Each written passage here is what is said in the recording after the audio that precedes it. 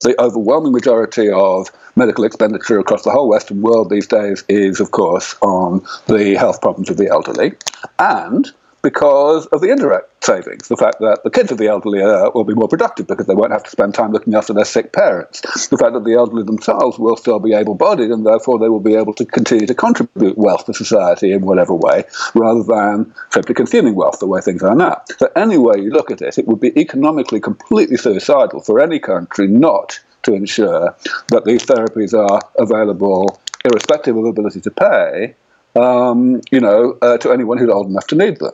Now, of course, it sounds very counterintuitive to an American audience because of, private healthcare and all that, but that makes no difference. The fact is, whatever your mechanism is for actually, allocating the money to make sure that the therapies are available, still, these therapies will pay for themselves so fast that it's going to happen. And there will be this decade or more during which, even if governments have been slow on the uptake now, they will be able to do that forward planning and investment and so on, front loading of.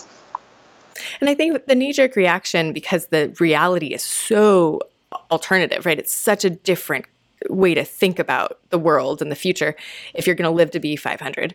But the knee-jerk reaction, for me anyways, is to be the fear, right? What could go wrong? But when we take the opposite view of, what could go right? My work as a clinician, I do a lot with degenerative brain diseases and Alzheimer's in particular. And exactly what you're saying is we see play out every single day at epidemic levels right now, of where elderly people become a drain on society, on the caregiver, on their families. They become a liability, not an asset anymore. And if we can improve their health and they can continue to contribute, then imagine the possibilities of climate change, what we've been talking about, the plastics problems, rhinoceri in Africa, right? All of these problems could be solved by people who are at the height of their wisdom and experience, right? Because they still are able to contribute to society. And so thinking about all that potential, not just day to day the way I do, but as this whole shift in society and the way we plan for the future is super exciting. Welcome to Collective Insights. Today we're thrilled to announce we have with us Dr. Aubrey de Grey. Dr. de Grey is a biomedical gerontologist and is the Chief Science Officer of the SENS Research Foundation, which is dedicated to combating the aging process. He's also the VP of New Technology Discovery at Agex Therapeutics and is Editor-in-Chief of Rejuvenation Research, the world's highest impact peer-reviewed journal focused on the intervention of aging.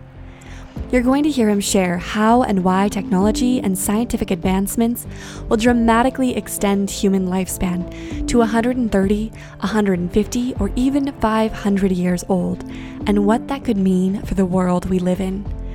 We're going to dive into the details of the damage repair modalities being developed that offer hope for living longer. For details on this episode, go to neurohacker.com/podcast. You'll get a summary of our show and can join in the conversation in the comments. You'll also find links to get involved with or donate to the work Aubrey de Grey is leading up at the SENS Research Foundation.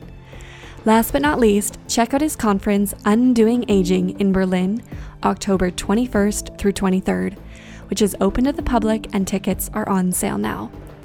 Stay tuned to gain insights on when and how we'll achieve longer lives and how it will impact our world. Let's jump right in. Here's Heather and Aubrey. Welcome to Collective Insights. I'm your host today, Dr. Heather Sandison, and I am joined by Aubrey de Grey. So welcome, Dr. de Grey.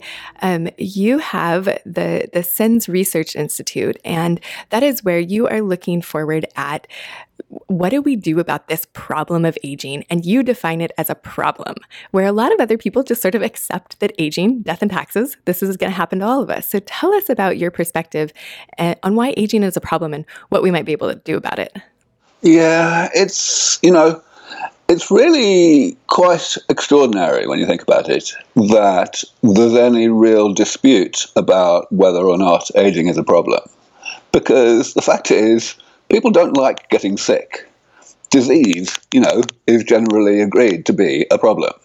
And the situation we have today is that people who were born a long time ago have medical problems, right? Now, how is that not a problem? So the only reason I think why people even think this way at all is by way of really a kind of psychological self-manipulation, essentially trying to put aging out of their minds because we can't do anything about it yet. And, get on with their miserably short lives and make the best of it. And just kind of on the pretense that aging is some kind of thing that is completely distinct from diseases and is somehow off limits to medicine, when in fact that's complete nonsense. So what do you propose we do about it? Well, of course, it's not easy, or we would have done it already. But the approach that Sense Research Foundation takes, and that I've been taking for the past 20 years, is damage repair. So essentially, aging of the body is no different conceptually from aging of a simple man-made machine like a car or an aeroplane. It is simply a fact of physics, not biology, that any machine with moving parts is going to do itself damage as a consequence of its normal operation. And that damage is going to progressively accumulate, and eventually it's going to exceed the amount of damage that the machine is set up to tolerate without decline in function. So that's why we go downhill late in life. And the approach that we already successfully implement to maintain machines for as long as we like, if we can be bothered, is, of course, preventative maintenance. The reason why there exist vintage cars is because cars are relatively simple machines, and therefore it is possible with today's technology to actually eliminate the various types of damage, whether it be rust or whatever, that occur, and to do so for as long as we like, so that the amount of rust never gets to the point where the doors fall off. And in the case of the human body, which is, of course, a much more complicated machine, we simply have to figure out how to do the same thing. The question is, are we within striking distance of developing a panel of medicines that can actually do that? And 20 years ago, when I first started thinking this way, I realized that, yes, we were actually within moderately striking distance of doing that, that all of the various types of damage that we knew about that were accumulating in the body were theoretically amenable to repair by interventions that could be described in quite a lot of detail already, and therefore, could be implemented. And moreover, that it had been already by that time a very long period, nearly 20 years, since we had last discovered any new type of damage. So it looked as though we could characterize what aging is at the molecular and cellular level pretty thoroughly already. And indeed, over the intervening 20 years since that time, that has not changed. We have still not found any new types of damage that we have to come up with some whole new paradigm for repairing. So things are looking pretty good. So I want to make this distinction between what you talk about as repairing damage and then kind of what we're doing already in integrative medicine, which is this optimizing function. And to some degree, there's some overlap. But in my clinic, for example, as a doctor, what I do is I say, okay, if there are toxins, that's going to cause more damage. So I want to take as many toxins out. And if there are natural processes that support the repair of damage, like nutrients, having enough nutrients around, certainly NAD is one of the things that comes up often, that if we can support all of that, then we're going to minimize the amount of damage that occurs. But the distinction here is what you're saying is there's going to be damage that happens. We can't avoid that. But what we can do is go in and repair the damage. Right. So let me put it this way. So a large part of the reason why there is a bit of, why one has to go into a lot of detail in order to really make the distinction is because we already have in the body this very large arsenal of automatic, built-in self-repair machinery. A machinery that goes and repairs damage as it's generated by metabolism. And in fact, the only reason that aging exists at all is because that inbuilt damage repair machinery is not 100% comprehensive. If you like, there are gaps in it. There are types of damage that the body generates which do not have corresponding repair machinery. So the reason why we live longer than mice is because the gaps in our automatic inbuilt repair machinery are smaller than the gaps in a mouse's one. And the purpose here is to fill the gaps that remain. So the optimizations that you're talking about, like with nutrients and so on, their purpose is to make sure that the inbuilt damage repair machinery works as well as possible. If there are deficiencies in micronutrients, for example, then even though the machinery is there will still be some damage that accumulates that unnecessarily, so to speak. But that is distinct from the types of damage that we simply do not have the machinery to repair whatever, and that has to be, augmented by medicine one way or another. So let's talk about some of those mechanisms that you're looking at. So senolytics come up, the intracellular pieces, the extracellular pieces. Will you take us through those different things that you've outlined as targets for anti-aging? Sure. So there are, of course, many, many, many, many different types of damage that accumulate if we go down to the molecular level and the cellular level. But the big breakthrough that helped me to see that this was a tractable problem, not just a theoretically solvable problem, was when I appreciated that we could classify those many types of damage into a very manageable number of categories. So I came up with just 7 categories that seemed to cover all the bases. The utility of this classification comes when we look at the damage repair modalities, because the purpose of it was to say that within each category there may be many examples, but they are all amenable to repair by the same generic approach. So let's take one example, cell loss. So cells dying and not being automatically replaced by the division of other cells, and differentiation, of course. Now, of course, if that happens, then you progressively have fewer and fewer cells of the given type, and you end up having not enough cells for the organ in question to do its job. So if we're talking about the brain, then an obvious example here would be Parkinson's disease, which is driven by the progressive loss of dopaminergic neurons in the substantia nigra. And all of us have lost maybe a quarter of those dopaminergic neurons that we used to have by old age, but there's enough margin of error in the system that that's not a problem. The problem is the minority of people who lose maybe 3/4 of the ones that they had in early adulthood, and those people have Parkinson's. All right, so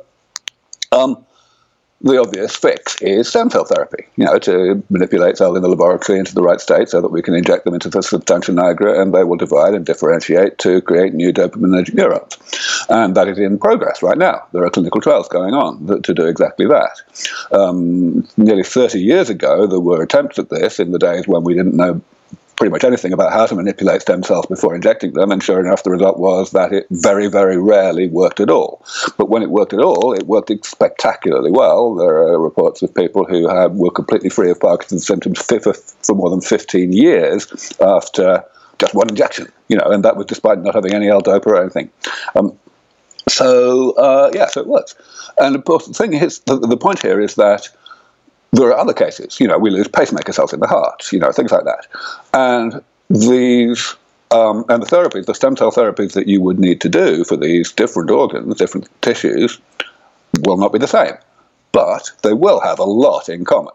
All stem cell therapies have a lot in common. So that means that once we've got a few of them working well, then the amount of effort and time and discovery that's going to be required to develop the next one and the one after that will be much, much less. And therefore, from a purely medical perspective, from a pragmatic, practical perspective, this classification of a large number of things into this very small number of 7 categories is a very important step.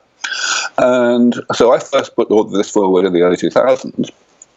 And it took maybe 10 years for my colleagues to really get their heads around what I was saying, but that's very much happened now. So over the past 10 years, there have been a series of reinventions of the same concept, talking about, 9 hallmarks or 6 pillars or whatever, and it's all the same thing. So the stem cells are one of these applications. What would be another potential application that we might be seeing already come up clinically? And stem cells are relatively inaccessible to the common person, right? Like they're extremely expensive. And right now you have to leave the United States to get them. But are there other things that are maybe easier to come by that someone could use and apply right now? Well, you mentioned senolytics already. So one of the other 6 categories that I enumerated back then was senescent cells. Actually, I delineate the category a little bit more widely than that. I say death-resistant cells. So this basically means cells that are bad for us, and we'd like to get rid of them, and the body does try to get rid of them with the immune system and so on, and succeeds by and large, but nevertheless some of them kind of resist that and continue to survive and to generally, do bad stuff and secrete bad stuff. And certainly the most prominent subset of that category of death-resistant cells are these things called senescent cells, which have that name because they have a gene expression pattern that resembles what's called replicative senescence, the phenomenon that was first discovered in fibroblasts in cell culture back in the 1960s by Len Hayflick, where he found that cells, if you just make them divide and divide and divide and divide, then they eventually give up and stop dividing, and they don't die, they just sit there, and they have various changes in gene expression, which have been studied obviously a great deal ever since. So we see these cells in the body. Chances are that by and large they do not actually arise from excessive replication, but rather from other sources of DNA damage. But that doesn't matter. The point is they are what they are. And some of them do not get destroyed by the immune system. They do not commit apoptosis. So we'd like to get rid of them. And in the past decade, I guess 8 or 9 years, there have been huge advances in doing exactly that. And in particular, there have been some existing molecules, both drugs that are already approved and also even nutraceuticals that are reasonably potent in selectively eliminating such cells. And the benefits seem to be pretty clear, so this is really good news.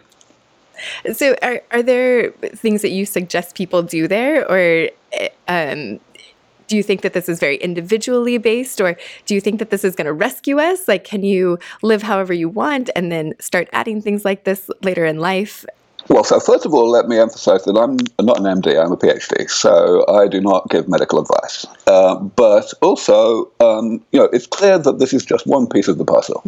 One thing that we can certainly say about this kind of divide and conquer approach of, dissecting the damage accumulation problem into these various categories is that every one of these types of damage can kill you pretty much on schedule, on its own, however well we fix all the others. So we do not want to in any way focus on one particular thing or have some hierarchy of importance. There is no such hierarchy.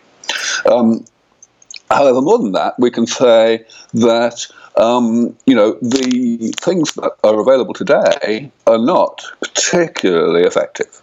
They're better than nothing, it seems. They do have some potency, but we definitely need therapies that are more effective. And so for example, last year, the company that's leading the charge on Senolytics, a company called Unity Biotechnology in the Bay Area, was able to announce the results of a phase 1 clinical trial for a proprietary senolytic that they have developed. They were using it not systemically, they were just using it on osteoarthritis, actually. So trying to eliminate senescent chondrocytes and synoviocytes. And the effect on self-reported pain was so significant that they were able to report efficacy, even though it was just phase 1, and obviously a very small number of patients. And they had to be a bit tentative about it. Phase 2 is already going on. But things are looking really, really good.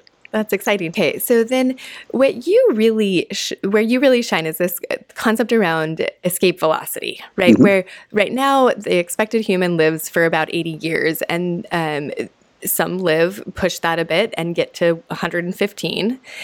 But what is really exciting in your research is what could push that to 150 or to 200. And so what do you think has to happen in order for people who may be alive today to live to be 150 or 200 years old? So I am completely sure that the only way that we're going to get past about 130 is by actual damage repair.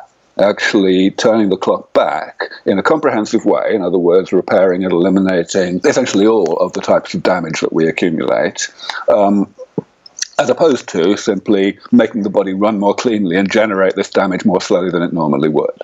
Because the challenge of doing it that way, of slowing down the generation of damage, is that in order to do so, we have to kind of find tweaks to this ridiculously complicated thing called metabolism that don't have significant unintended consequences that stop the body from doing things we need it to do to keep us alive. And that's just, the intractability of metabolism is just beyond imagining. Of course, it's not just that it's incredibly complicated, because, you could imagine that could, in principle, be addressed by, really clever computational, machine learning and so on. The problem is that however clever your artificial intelligence is, it can only find things out on the basis of data that it starts with. And there's a huge amount that we just don't know about how the body works, let alone the stuff that we don't even know that we don't know. So, it's a non-starter as far as I'm concerned. Whereas damage repair is a vastly more tractable approach. It's something that we can do essentially outside of the specifics of metabolism. The way I like to say it is that essentially sidestepped our ignorance, because we have to characterize what the damage is, what the differences are at the molecular and cellular level between an older person and a younger person, that eventually, that contribute to why the older person has less long to live or less long to stay healthy. But we don't have to understand the details of how that damage was actually generated. So, is there somebody alive today that you think will live to be 150? I think that the chances of people alive today living to 150, or some people alive today living to 150, are very high. I would say at least 80%. And I think there's at least a 50% chance that some people aged 40 or 50 today will live to 150. Moreover, I believe that nearly whatever that number actually is, which of course depends on how soon we develop the technology, nearly everybody who lives to 150 will also live to 1,000. Say more. Well, this is what you're mentioning, of course, this longevity escape velocity thing. If it's true that the only way we're going to get people to 150 is by damage repair, by bona fide rejuvenation, then we have to ask what that means for buying time, for staying one step ahead of the problem. So if one is, let's say, 60 years old at the time that these therapies come along, which is maybe 20 years from now, let's say, right? And then these therapies are not perfect, but they're fairly good, then they might be able to rejuvenate that person to being biologically, let's say, 40, okay? In terms of the amount of damage that's in their body still after the therapies have been administered. Right. Now, of course, they're still alive, they're still generating damage because they're still metabolizing, so that means that over time they're going to carry on accumulating damage. Now, of course, we can carry on administering the therapies as often as we like during that time, but the therapies are not perfect. So there are going to be a certain subset of the damage that they used to accumulate, but they're still going to be accumulating, therapy or no therapy. And that means that by the time they're, let's say, 90, they are going to have as much damage as they had when they were 60, right? And it's going to be, let's call it the difficult damage, the damage that the therapies don't work on, right? But the technology might be a whole lot better. Well, this is it. Suppose in the scenario where they're just continuing to get the same therapies forever, right? Then they're going to get sick eventually, because even though it's only the difficult damage, still it's going to accumulate to a point that exceeds what the body can tolerate, and therefore bad stuff's going to happen and so on. But as you say, it's been 30 years since the therapies were first administered, which means 30 years of time for people like me to carry on improving the therapies, not only in terms of safety and convenience and cost and so on, but also in terms of comprehensiveness. And so that means that by the time this person is 90, we'll be able to give them Sense 2.0. And, they still won't be perfect, but they'll be closer to being perfect than they were before, which means we will be able to rejuvenate the same people, even though they're now 90. And they won't be biologically 60 for the third time until they're, let's say, 150, and so on. So this is the whole point. And if one actually tries to quantify this, if one tries to ask, what is the minimum rate at which scientists would need to be improving the comprehensiveness of the therapies in order to stay one step ahead of the problem, and that rate is the thing that I have called longevity escape velocity. Okay, well, it's ridiculously small. I mean, if we look at any other technology, powered flight or whatever, then, of course, the predictability of how soon the fundamental initial breakthrough would be made It's impossible. I mean, we always talk about how, people like Lord Kelvin would be saying that powered flight was theoretically impossible right up until it was done, right? But also, conversely, we can say, well, Leonardo da Vinci probably thought that he wasn't 400 years away from actually making the whole thing work. So, there's no way to predict fundamental breakthrough. But after that, everything's completely different. The incremental advances that are made refining that breakthrough tend to happen at a pretty predictable and a pretty rapid rate. And it's the same with computers, it's the same with anything, right? So, so it's pretty much inconceivable that we would fall below longevity escape velocity once we had got as far as getting people out to 150.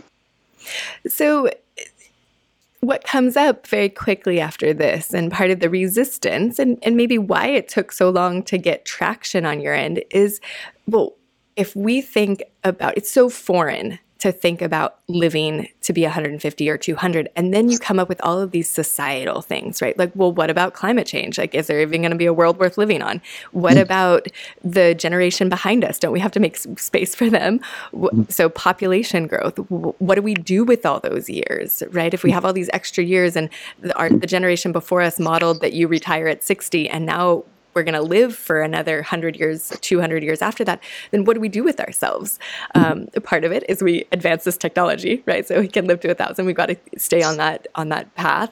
But what are your answers to some of those criticisms or some of those questions? Because really, they're not exactly critical. It's just like, whoa, like mind blown. What do we do with all that time?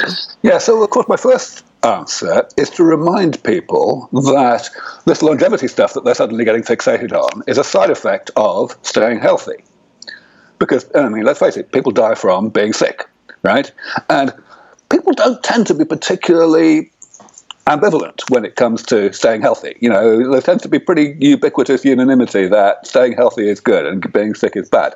So, it's rather important not to actually just mysteriously forget that, and start talking about the stuff, these consequences, as if the consequences were the only thing that was on the table here.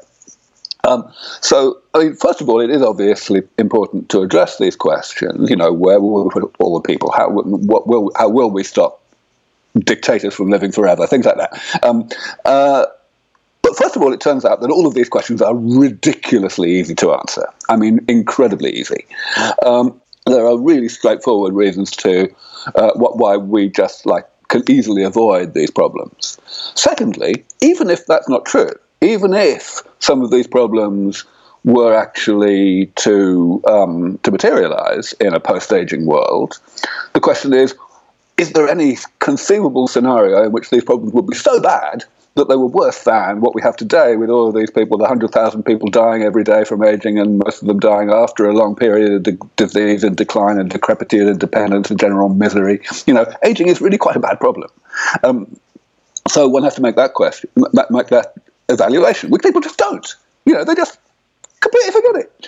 And then, of course, there's also the question of choice. The fact that, we today may have some opinion about whether the problems that would be created as a consequence of solving the problem we have today would be even worse than the problem we have today.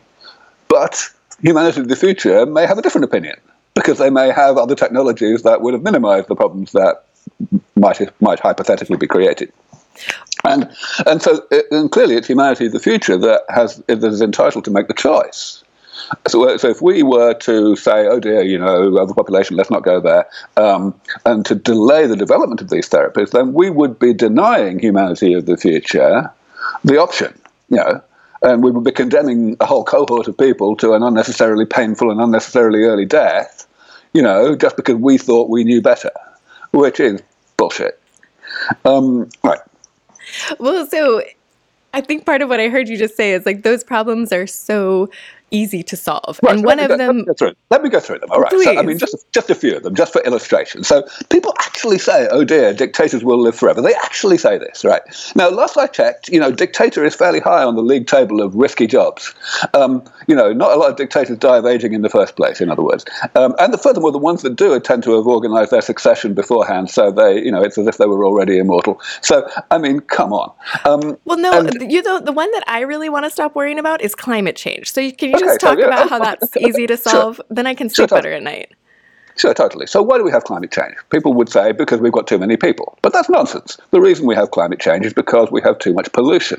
We have too much burning of fossil fuels and too much agriculture and so on. And hello, we've already got technologies on the way that will be completely ubiquitous and established way before we get these therapies coming along, let alone before the therapies actually have a significant demographic impact. That are going to completely solve that. Renewable energy from wind and sun is already about the same cost to generate as fossil fuels, and it's getting cheaper all the time because of improved technology. And of course, you've got to worry about energy storage, batteries and so on, but that's also coming down really fast. So, there is no way that fossil fuels are going to carry on even, being a thing by 20 years from now, to speak of. And of course, the same with agriculture. Artificial meat is already, a thing, and 20 years from now, for sure and certain, it's going to be both tastier and cheaper than regular meat. So again, huge amount of the source of greenhouse gases will just go away. And not even as a result of people waking up and deciding that climate change is actually quite a bad thing, but rather just because people can make money out of it.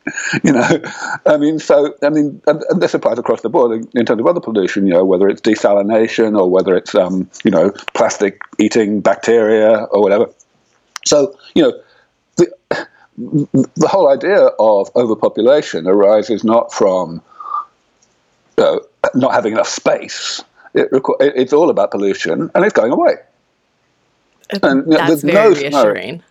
Well, sure. There's no scenario that one can possibly really, imagine when looking at the technologies and the rate at which they are coming along, in which the carrying capacity of the planet could in any way fail to rise faster than the population. There's no way that could happen. Absolutely no way. If you look at, you have to obviously quantify what could happen to the population as well. And, it's just not nearly as dramatic as a result of the elimination of aging as people intuitively imagine. First of all, at the moment, as of today, the birth rate worldwide is more than twice the death rate, which means that even today, if we just halved the birth rate, people only had half as many kids as they have, then population would already be going down. And that's why, the US, of course, fertility rates are declining, plummeting throughout all of the largest countries in the world, except Nigeria. The fertility rates are below 4 in India, and Bangladesh, and Pakistan, and Brazil, and Indonesia. This is why the UN predicts that global population will peak sometime this century, right? Of course, that is on the scenario where we don't have the elimination of aging. But even if we did, the trajectory doesn't actually change all that dramatically. And then also you have to take into account, of course, fertility consequences of eliminating aging. So some people will have the knee-jerk reaction of saying, oh dear, if we don't have aging anymore, then women are going to carry on being able to have kids at any age, which is true. And therefore, we will have an even worse aging, population problem than we would have if we still had menopause. But that's nonsense, because if we look at what's happened around the world, every single time that a country has reached a point of sufficient economic prosperity and female emancipation and education and so on to go through this demographic transition where fertility rates plummet, the other thing that changes at the same time is women choose, on average, to have their children later. Now, of course, only a little bit later, because that's all they can do now. But when they've got the option to delay by another decade and another decade, presumably the same reasons that are making them currently delay by a few years will kick in. So we may actually see an attenuation of population growth resulting from the opportunity to have kids whenever you like. Certainly, there are a ton of questions and decisions that people make with the consideration of their years of fertility or the years that they're going to live. And Right. all of that basically gets scrapped, right? Like you start over with how you live your life because the potential just shifts so dramatically, so profoundly. You got it. Yeah. I mean, actually, what I spend a lot of my time on now is trying to get policymakers and decision makers around the world to anticipate that. Because, you see, what's going to happen is, people often say, what will people do when they're 500 years old? And, of course, I haven't the faintest idea, and I don't care. I think it's a ridiculous thing to be thinking about what people will actually do. Because we're not going to have any 500-year-old people for at least another 400 years, right? Whatever happens, people are only going to get older at 1 year per year. And, a lot happens in 400 years that we can't exactly, anticipate. So this is all ridiculous. But the thing is that that's not what we need to worry about. What we need to worry about is when people start expecting to live to 500 years, because they're going to want different health insurance. They're going to want different life insurance or, pension plans or, inheritance arrangements. And these are big ticket items. These are the things that really dominate the global economy at the end of the day. So, when that expectation shifts, people had better be ready, to modify the way the global economy works and to provide different products or whatever, to match. And that's not going to happen if they haven't been thinking about it beforehand. So for me, what matters is what is going to be the trigger that causes people's expectations of how long they're going to live to shift from what they are today, namely they're going to live only slightly longer than their parents, into they're going to live more or less forever. And therefore, how soon is that shift going to happen? And how suddenly is it going to happen? And my answer is terrifying. I think it's going to happen with high probability within the next 5 years. And I think it's going to be pretty much overnight. It's going to be extraordinarily sudden. So it is a matter of massively high priority for decision makers and policy makers around the world to be what I call anticipating that anticipation and, getting their shit together and understanding what we should do at that point. Certainly. And at that point, it sounds to me like maybe it won't be very accessible, kind of like stem cells are today. It won't be accessible at all at that point. The point is this will actually happen not as a result of these therapies arriving. The reason why it's going to be so soon is because it will occur as a result of what people like me say on camera and on stage. Now, of course, I already say these things, but I am only one of maybe a dozen experts in the biology of aging who do a lot of public outreach and media. And the rest of them, at the moment, despite being just as knowledgeable as me, do not say those things. The thing is that since we're all good friends, right, I know exactly why they don't say it. It's not because they don't think it. I mean, maybe they're not quite as optimistic as me, but they're within range. The reason that you wouldn't know it from what they say is because, unlike me, all of them rely for their funding, for the work they do, on government. They rely on getting grant applications approved, right, through peer review and all that. And, of course, there's never enough money to go around, so the committees that choose which people are going to get the money and which people are not are constantly, desperately looking for reasons to say no, right? And, of course, a very straightforward, nicely arse-covering way, a reason to say no is, this person said something irresponsible to some journalist the other day, that unjustifiably got people's hopes up. So the result is that my colleagues are extremely keen to err on the side of caution and curmudgeonliness when it comes to what they say. But, of course, that whole thing is a balance between, what you want to say that's responsible and what you want to say that's true. And the more progress gets made in the laboratory, in mice, not humans, in mice, the more progress gets made, the more optimistic you're going to be.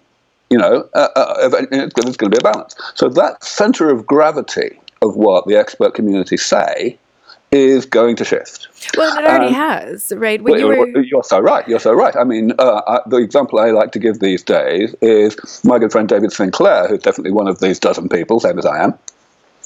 He wrote a book that came out a few months ago. It was called Why We Age and Why We Don't Have to, right?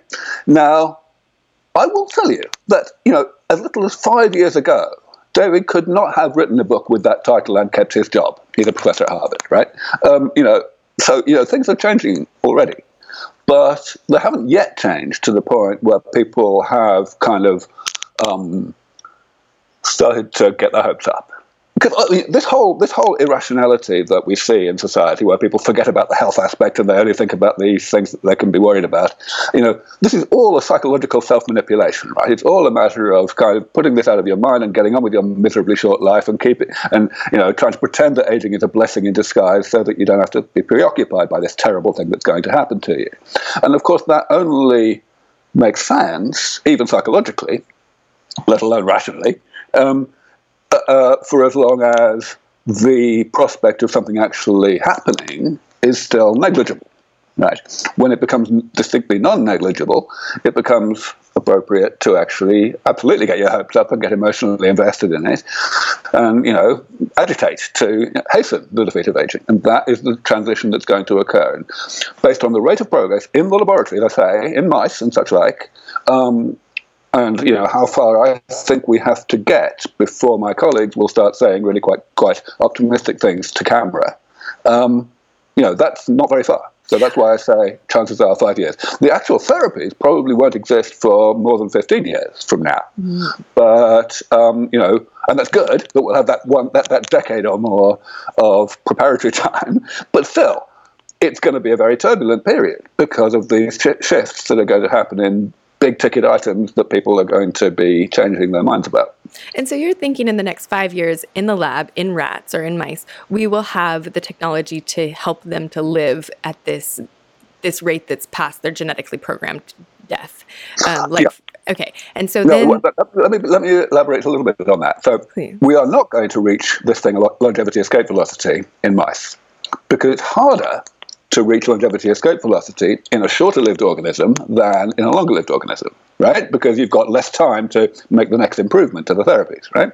Well, and also there's not a ton of interest in keeping mice alive forever. That's also true, but even if we take that out, still it's technologically harder because you've got less time to make the next advance.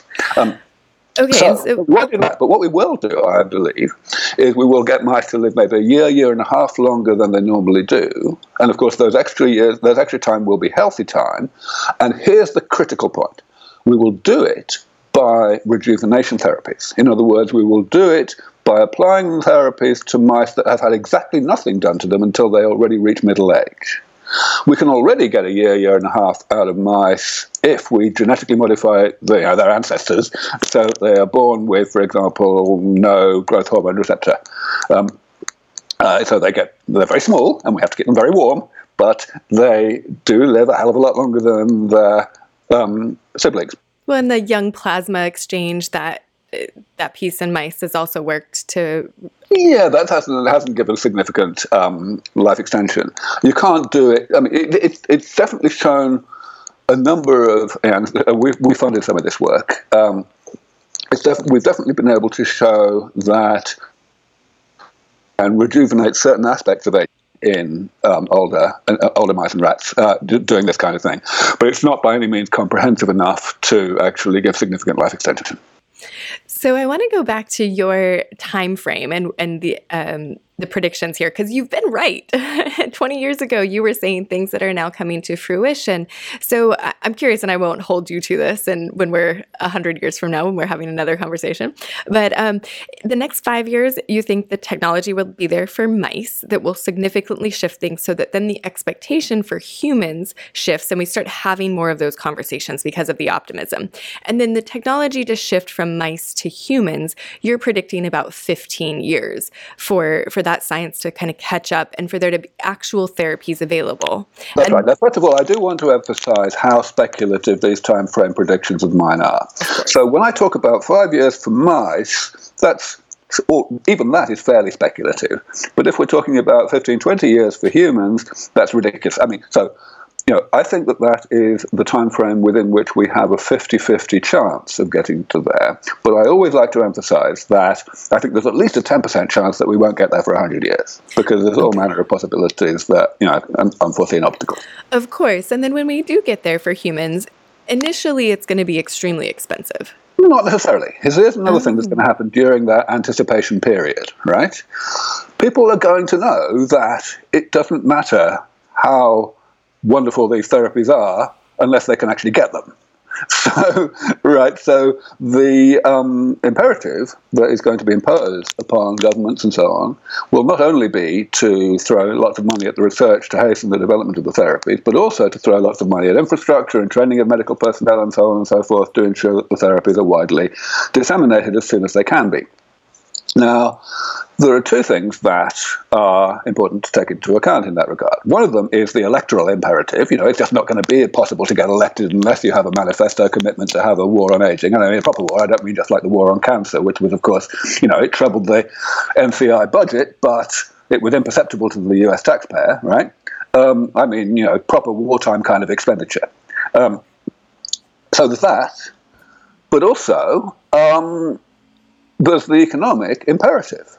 The fact that these therapies will unquestionably pay for themselves many times over really quickly, because the overwhelming majority of medical expenditure across the whole Western world these days is, of course, on the health problems of the elderly, and because of the indirect savings, the fact that the kids of the elderly will be more productive because they won't have to spend time looking after their sick parents, the fact that the elderly themselves will still be able-bodied and therefore they will be able to continue to contribute wealth to society in whatever way, rather than simply consuming wealth the way things are now. So any way you look at it, it would be economically completely suicidal for any country not to ensure that these therapies are available, irrespective of ability to pay, to anyone who's old enough to need them. Now, of course, it sounds very counterintuitive to an American audience because of, private healthcare and all that, but that makes no difference. The fact is, whatever your mechanism is for actually, allocating the money to make sure that the therapies are available, still, these therapies will pay for themselves so fast that it's going to happen. And there will be this decade or more during which, even if governments have been slow on the uptake now, they will be able to do that forward planning and investment and so on, front loading of. And I think the knee-jerk reaction, because the reality is so alternative, right? It's such a different way to think about the world and the future if you're going to live to be 500. But the knee-jerk reaction, for me anyways, is to be the fear, right? What could go wrong? But when we take the opposite view of, what could go right? My work as a clinician, I do a lot with degenerative brain diseases and Alzheimer's in particular. And exactly what you're saying is we see play out every single day at epidemic levels right now, of where elderly people become a drain on society, on the caregiver, on their families. They become a liability, not an asset anymore. And if we can improve their health and they can continue to contribute, then imagine the possibilities of climate change, what we've been talking about, the plastics problems, rhinoceri in Africa, right? All of these problems could be solved by people who are at the height of their wisdom and experience, right? Because they still are able to contribute to society. And so thinking about all that potential, not just day to day the way I do, but as this whole shift in society and the way we plan for the future is super exciting. So if you could do any research project in the entire world, no budget, but you wanted to answer one question, how would you set that up? What question would you answer? We don't really think in terms of answering questions. And the reason we don't is because no new questions seem to be coming up. People often say, why don't you write another book? Because I wrote this book about all of this for a relatively general audience in 2007. That's quite a long time ago. And obviously an awful lot has happened in the meantime, so it kind of would make sense. But the thing is that pretty much everything that's happened is pretty much what we predicted in that book.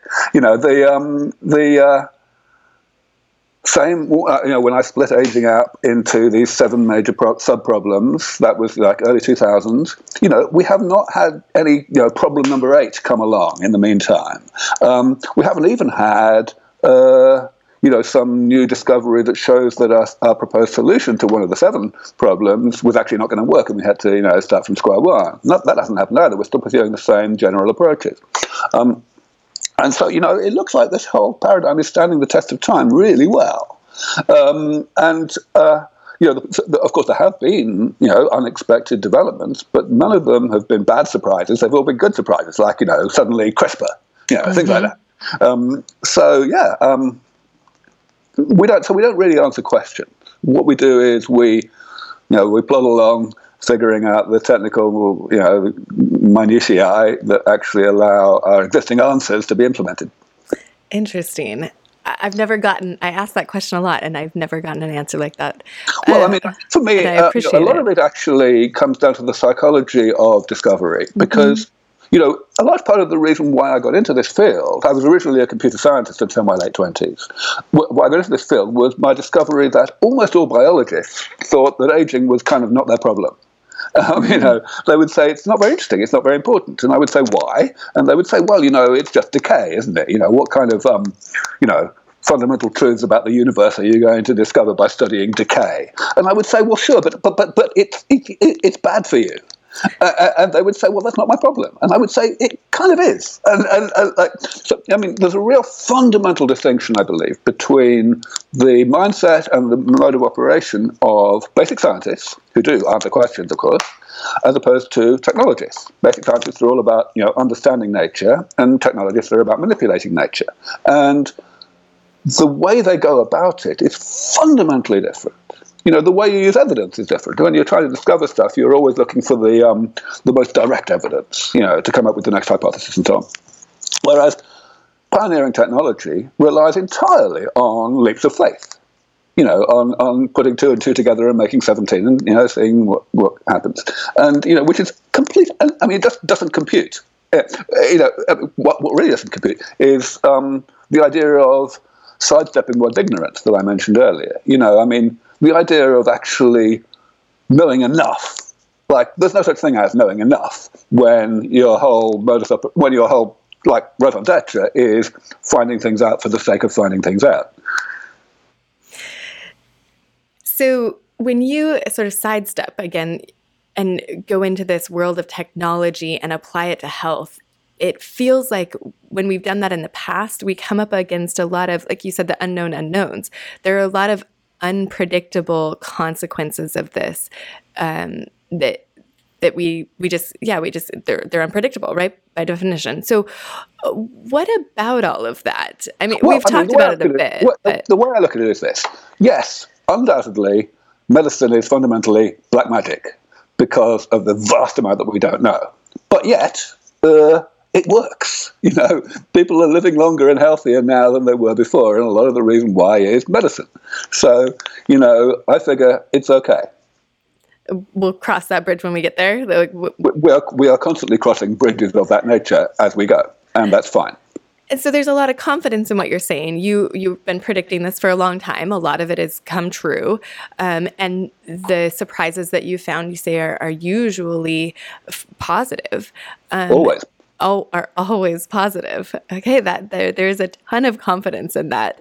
I can't think. Well, I'm just talking about the past, not the future, right? I'm saying in the past 2 decades, since I started thinking and talking this way, no bad news has happened. All right.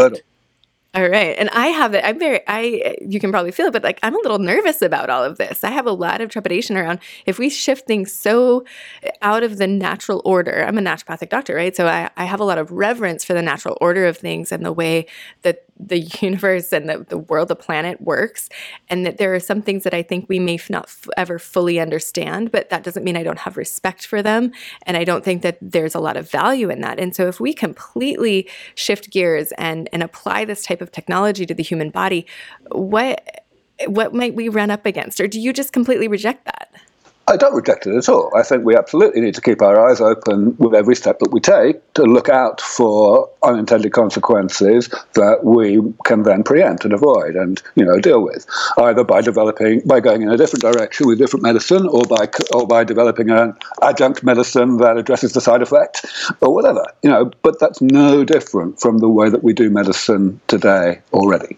Yeah. And I guess I would argue that the way we do medicine today conventionally, it really is not working, that people are quite sick, that most of America certainly is sick, is overweight, depressed, we're very heavily medicated, and that my great-grandparents lived longer than my grandparents, and this generation that's coming up on death will probably live less long than the generation before them, at least in my family. And I know that's different in different families, but that there are degrees of pollution and toxicity and things that are making us quite sick at a societal level.